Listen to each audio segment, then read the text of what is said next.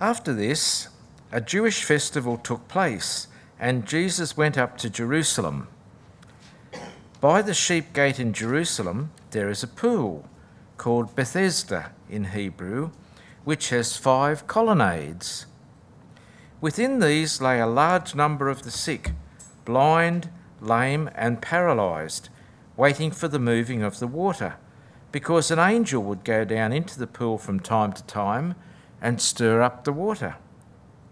Then the first one who got in after the water was stirred up recovered from whatever ailment he had. One man was there who had been sick for 38 years. When Jesus saw him lying there and knew he had already been there a long time, he said to him, "Do you want to get well?"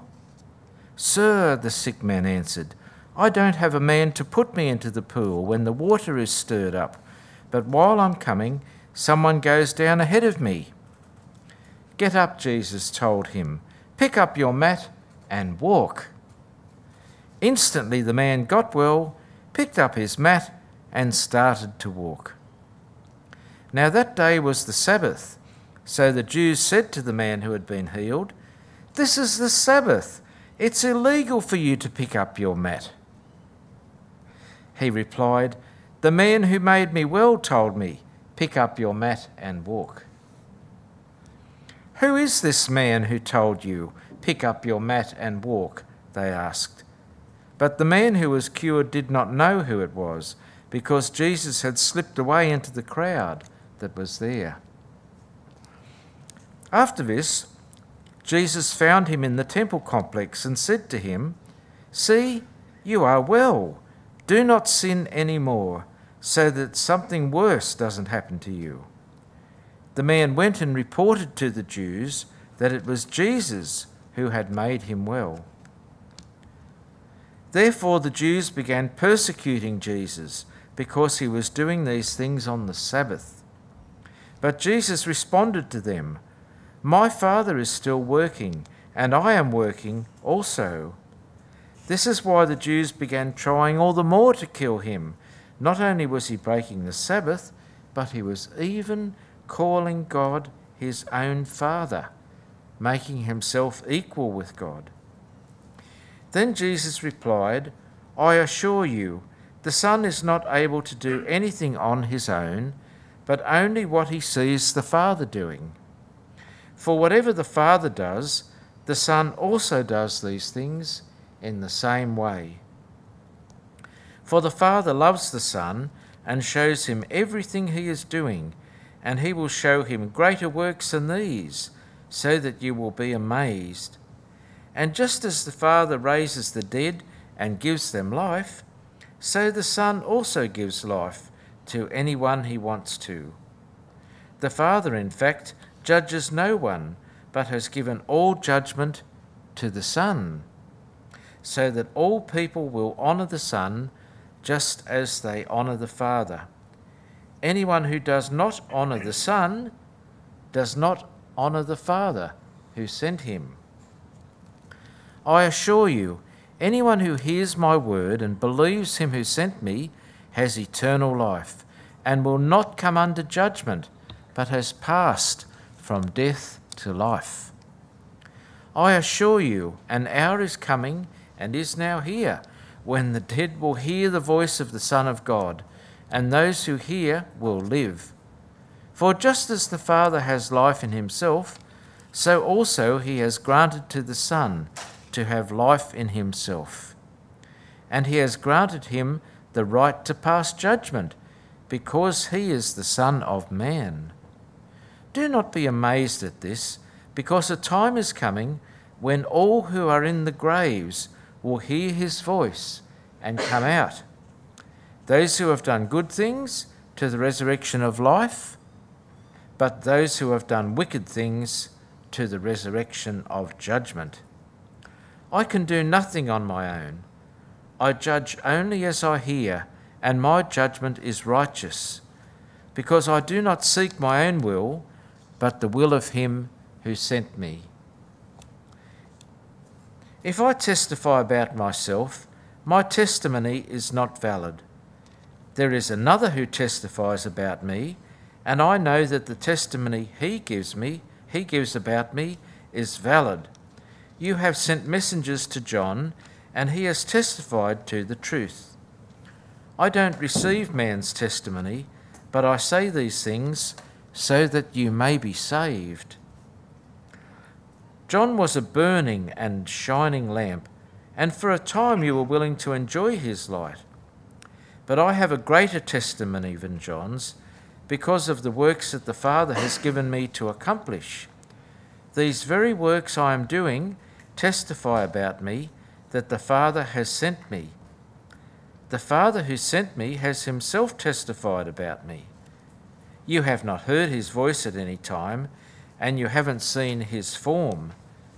You don't have his word living in you, because you don't believe the one he sent. You pore over the scriptures because you think you have eternal life in them, yet they testify about me. And you are not willing to come to me so that you may have life. I do not accept glory from men, but I know you, that you have no love for God within you. I have come in my Father's name, yet you don't accept me. If someone else comes in his own name, you will accept him. How can you believe? While accepting glory from one another, you don't seek the glory that comes from the only God. Do not think that I will accuse you to the Father. Your accuser is Moses, on whom you have set your hope. For if you believed Moses, you would believe me, because he wrote about me. But if you don't believe his writings, how will you believe my words?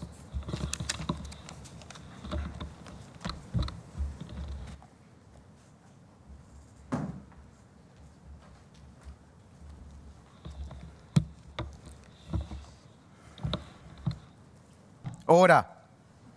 Order in this court. We are here to adjudicate on the matter of number 17 AD 32, the Association of Religious Pharisees Pty Limited versus J. Christ of Nazareth. The matter to be decided is the equality of J. Christ of Nazareth with the Almighty Creator, the true and living God. Folks, we're in John chapter 5, and the first few chapters of John, we've seen Jesus arrive offering life, but who is he really? Who can offer entry into God's kingdom? Who can offer the life that Jesus offers? Can Jesus really claim to be God? Well, that's what John chapter 5 is all about. And if you're investigating Jesus, perhaps you're a visitor here, you're unsure of who he really is, John's hope for you as we read this chapter is that you will judge for yourselves, like a juror in the jury, who Jesus is. But if you've already resolved that Jesus is God, my prayer for you tonight is that you will marvel again at the incredible, audacious claims that Jesus makes about himself, and that you will be reassured that trusting in Jesus is the right thing to do. Now, this chapter unfolds a bit like a courtroom drama. I'm just going to get the clicker so I can click us through it. The chapter does unfold like a Law & Order episode. We love Law & Order in our house. I'm not sure if you follow any of those legal dramas. All the elements are there, so let's work our way through it. The crime. The crime is described in verses 1 to 9. There's a lame man at this pool in Jerusalem, waiting or looking to get into this body of water with its so-called healing properties. But he's been there for 38 years. What a sorry sight he must have been. Absolutely helpless. But Jesus, he comes and he restores life to this man's lifeless legs, and in 8 words, his life is turned around. Jesus says, "Get up, pick up your mat and walk." And in an instant, this man's life is changed. Forget about the physio needed to restore muscle memory. After 38 years, this man is up and walking. Now, of course, we know that this was no crime. Jesus is doing what he always does. He's come to this world offering life to a helpless, dead species. And this man, in his helpless state, is just like all of us, needing life. And Jesus, in his abundant compassion and absolute power, he brings it. But John alerts us to the controversy in verse 9, why it's assessed as a criminal activity. Verse 9, now that day was the Sabbath. And we're into the investigation. The Jews said to the man who had been healed, this is the Sabbath. It's illegal for you to pick up your mat. Now the investigation was simple. Who was this man encouraging people to break the Sabbath? And eventually, by the time we get to verse 16, Jesus is identified as the culprit. Now, it's a bit perverse, isn't it, that these Jewish leaders were more interested in the fact that the Sabbath rule had been broken than the fact that Jesus had performed this incredible miracle in their midst, and this man who had been immobile for 38 years could now walk. That's absurd, isn't it? That they were more interested in the rule being broken than the miracle which Jesus performed, the sign. And, you know, narrow-minded, legalistic adherence to religious traditions by people with no regard for Jesus, that kind of thing still happens. Perhaps you know someone that insists on having their children baptised. Perhaps you know someone that prays to a picture of a saint in their bedroom, or they'll light a candle in a church, but they really have no interest in understanding and recognising who Jesus is. And God forbid, of course, that we become like this, relishing our own church customs more than we relish the person of Jesus. Anyway, the investigation continues, and Jesus' initial questioning takes place. And in verse 17, he offers an explanation. He doesn't deny what's happened. He explains it. He says, my Father is still working, and I am working also. Now, the Jews understood that God himself didn't take the Sabbath off. His work was to uphold the universe. So he can't exactly take a day off. We'd all stop existing. And here's Jesus nonchalantly saying, look, my Father's working. I am working also. And so by the time we get to verse 18, charges are laid. This is why the Jews began trying all the more to kill him. Not only was he breaking the Sabbath, but he was even calling God his own Father, making himself equal with God. And so begins a plan to kill Jesus, which leads to the cross, as we know. But in all legal matters, when there's a charge, there's an opportunity of reply to make a defence. And that's what we read from about verse 19 right through to the end of the chapter, more or less.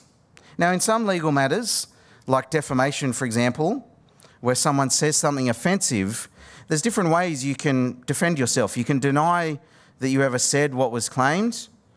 Now, that's number one. You can argue that the implications of what you've said aren't really as problematic as what people suppose. Or three, you can use the truth defence. What I said is true. And this is exactly what Jesus does. You've accused me of making myself equal with God. Well, yes, you're absolutely right. Let me tell you more about it. And that's what we're about to read through now. And this, folks, is where stuff gets absolutely mind-boggling and world-altering. This is one of the most important chapters in the Bible for understanding Jesus' view of himself and how he is God, equal with the Father. And before we look at the detail, let's just remember what's at stake. with what Jesus says. And I'm going to use someone much smarter than me to set the scene. There's a fellow called C.S. Lewis, a Christian theologian and author you might have heard of. And he says this. I'll read it.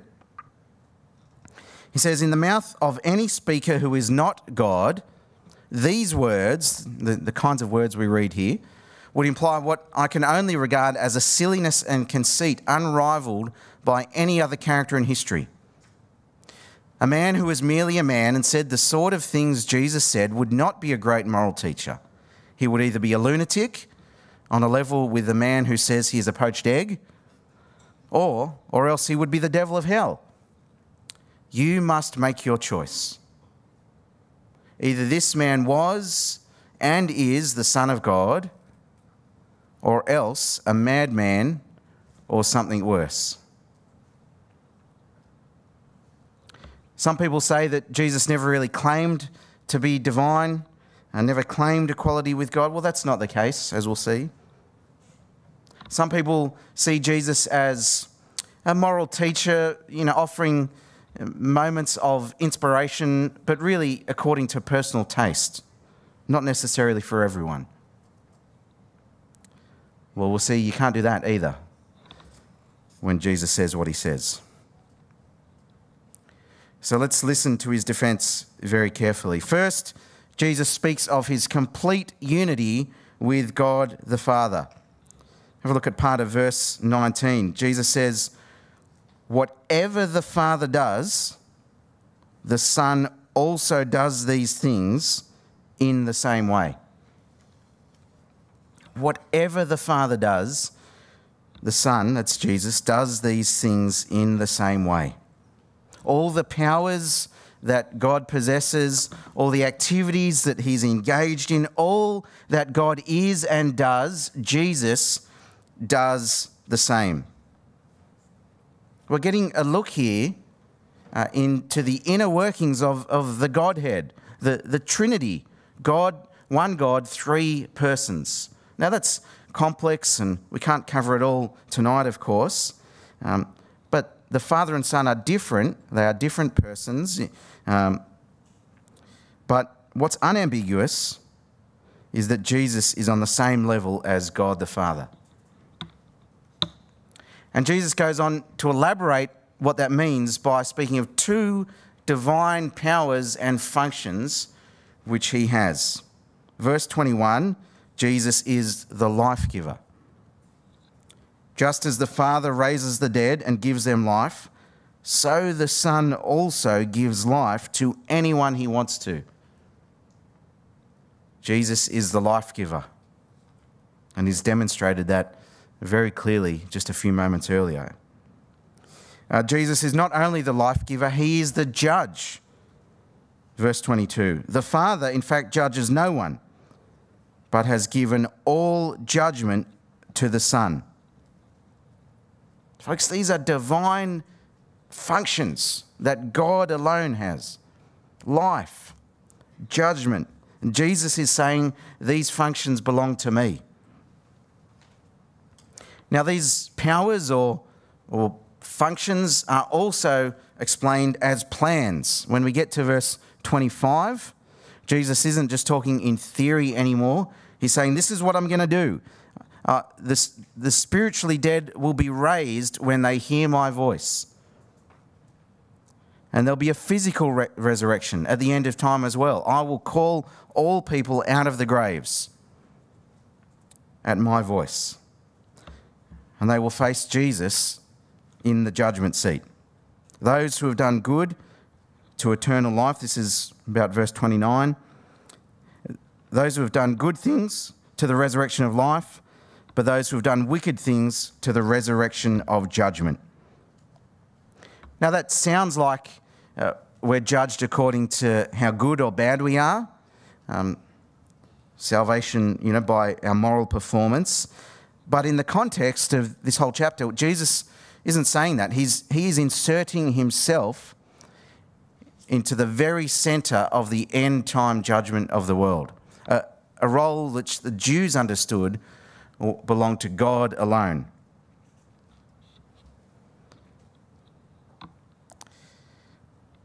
Now, let me skip ahead to section 5 briefly. The witness evidence. If you make huge claims like this about your divine status, you have to back it up.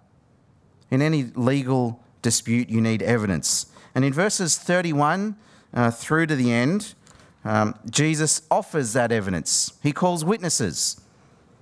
You'll see how often the word like testify or testimony comes up in this section. Now, Jesus can't use himself as a witness. He knows the legal rules, as we do. If you sign an official document and you need a witness to co-sign, you can't sign that part yourself. You need someone else to do it. And Jesus is the same. That's what he says in verse 31. But there's all these other witnesses that testify to Jesus' divine identity. He mentions John the Baptist, who the Jews themselves recognised had come from God. Jesus refers to the works themselves. And who could do the kinds of things Jesus did? Turning water into wine, giving this lame man the use of his legs back. And the third witness he refers to is the voice of God the Father himself in the Scriptures, in the Old Testament. This one would have cut deep to the Jews who knew their Old Testament backwards. He says in verse 39, "You pore over the Scriptures because you think you have eternal life in them, yet they testify about me." There is much evidence to point us towards the unmistakable truth that Jesus is God. Now let's come back to the verdict. This is really what John wants. He wants us to arrive at our own assessment of who Jesus is. And perhaps from that last sentence that I just read and Jesus' diagnosis of the Jews, there's a bit of a twist. Maybe it's the Jews that are in the dock and not Jesus. They claim to know God, but they're overlooking Jesus, God in the flesh. But what about you? What about you? This is what John wants. He wants us to form our view of who Jesus is and to understand how to respond. Now, in this, verses 23 and 24 are key.